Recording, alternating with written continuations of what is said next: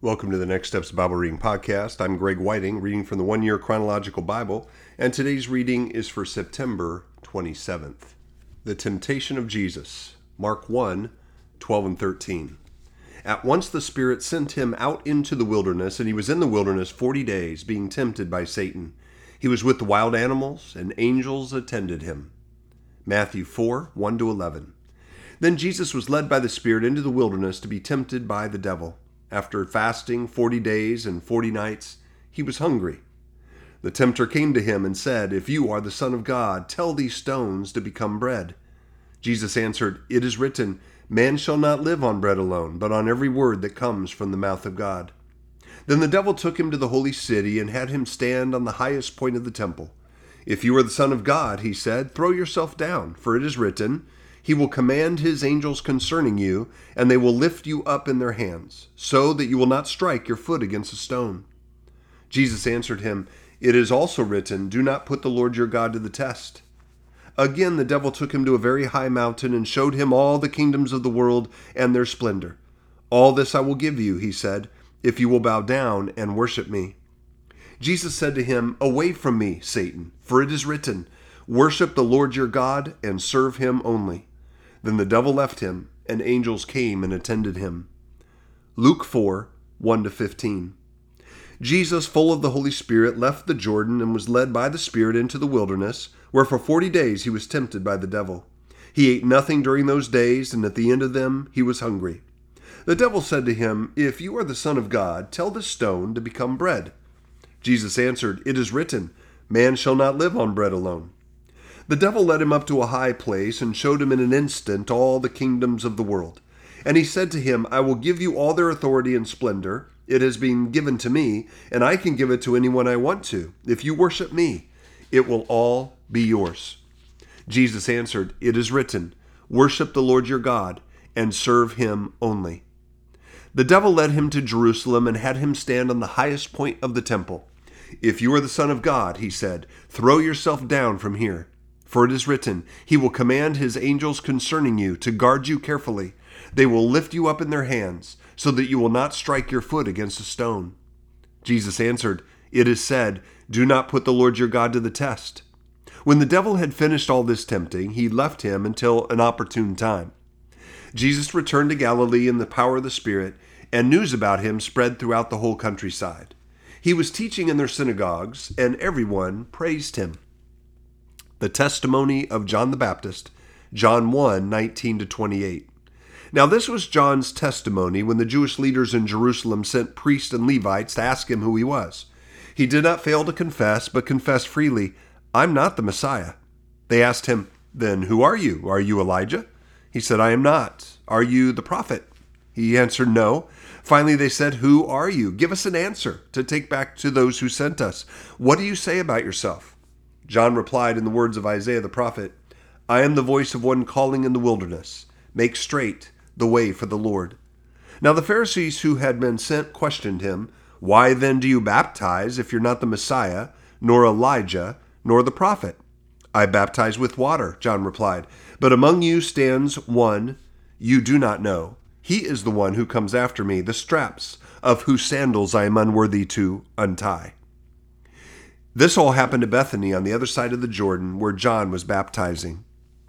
Jesus, the Lamb of God, John 1, 29 to 34. The next day John saw Jesus coming toward him and said, "Look, the Lamb of God who takes away the sin of the world.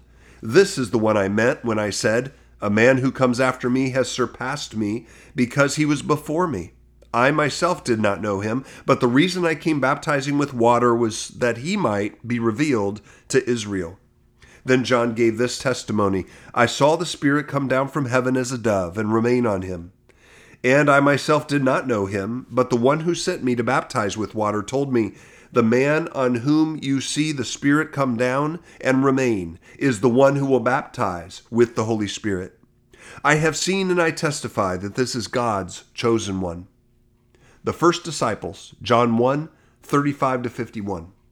The next day, John was there again with two of his disciples. When he saw Jesus passing by, he said, "Look, the Lamb of God." When the two disciples heard him say this, they followed Jesus. Turning around, Jesus saw them following and asked, "What do you want?" They said, "Rabbi," which means teacher, "where are you staying?" "Come," he replied, "and you will see." So they went and saw where he was staying, and they spent that day with him. It was about 4 p.m. Andrew, Simon Peter's brother, was one of the two who heard what John had said and who had followed Jesus. The first thing Andrew did was to find his brother Simon and tell him, "We have found the Messiah," that is, the Christ, and he brought him to Jesus. Jesus looked at him and said, "You are Simon, son of John. You will be called Cephas," which, when translated, is Peter. The next day, Jesus decided to leave for Galilee. Finding Philip, he said to him, "Follow me." Philip, like Andrew and Peter, was from the town of Bethsaida. Philip found Nathanael and told him, "We have found the one Moses wrote about in the law, and about whom the prophets also wrote, Jesus of Nazareth, the son of Joseph." "Nazareth? Can anything good come from there?" Nathanael asked.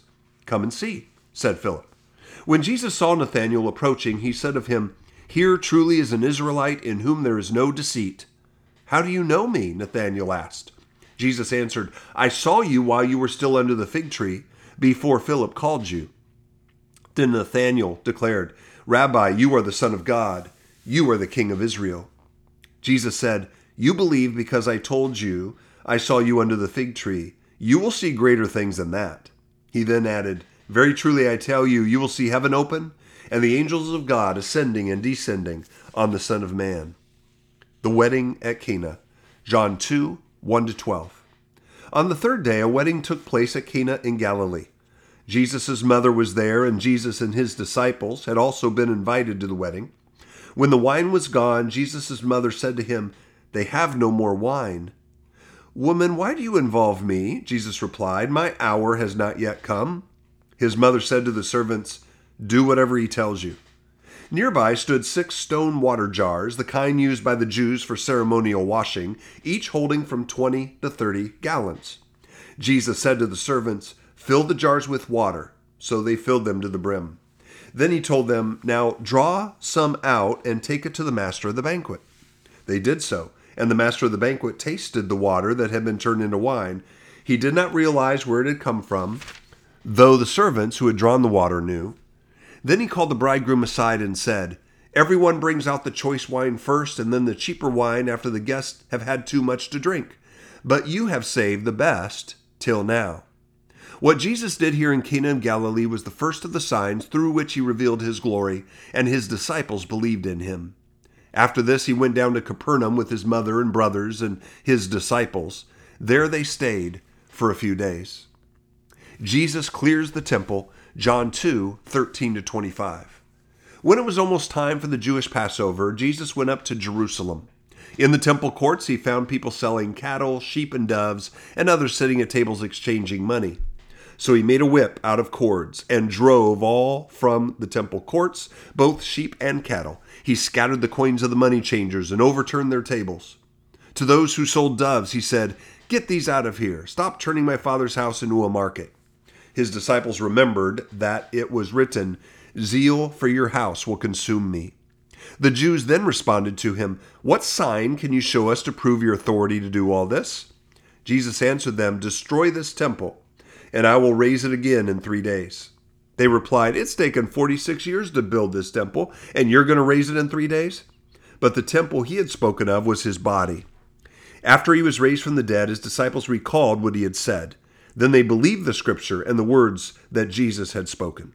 Now, while he was in Jerusalem at the Passover festival, many people saw the signs he was performing and believed in his name.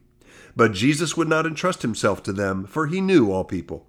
He did not need any testimony about mankind, for he knew what was in each person. And that's the end of the reading for September 27th.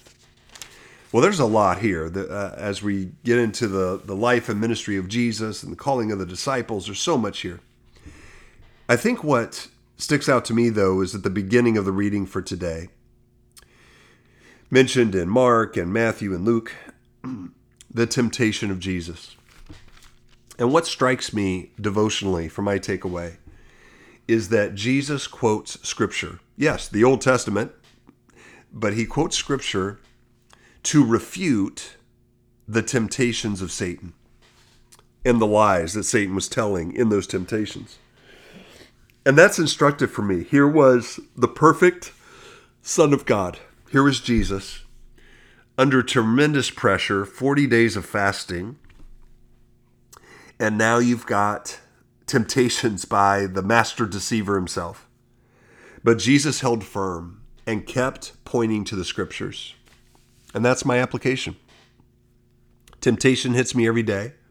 I fail every day. And yet my goal must be that when temptation comes, when a lie from Satan comes, I fight it with the truth of God's word. So Father, help me today. When temptation comes calling through my own flesh, the world system, or Satan himself, that, Father, I would consider your word, that I would fight with truth, and that I would honor you in my decisions. Give me strength through your Spirit. In Jesus' name, amen.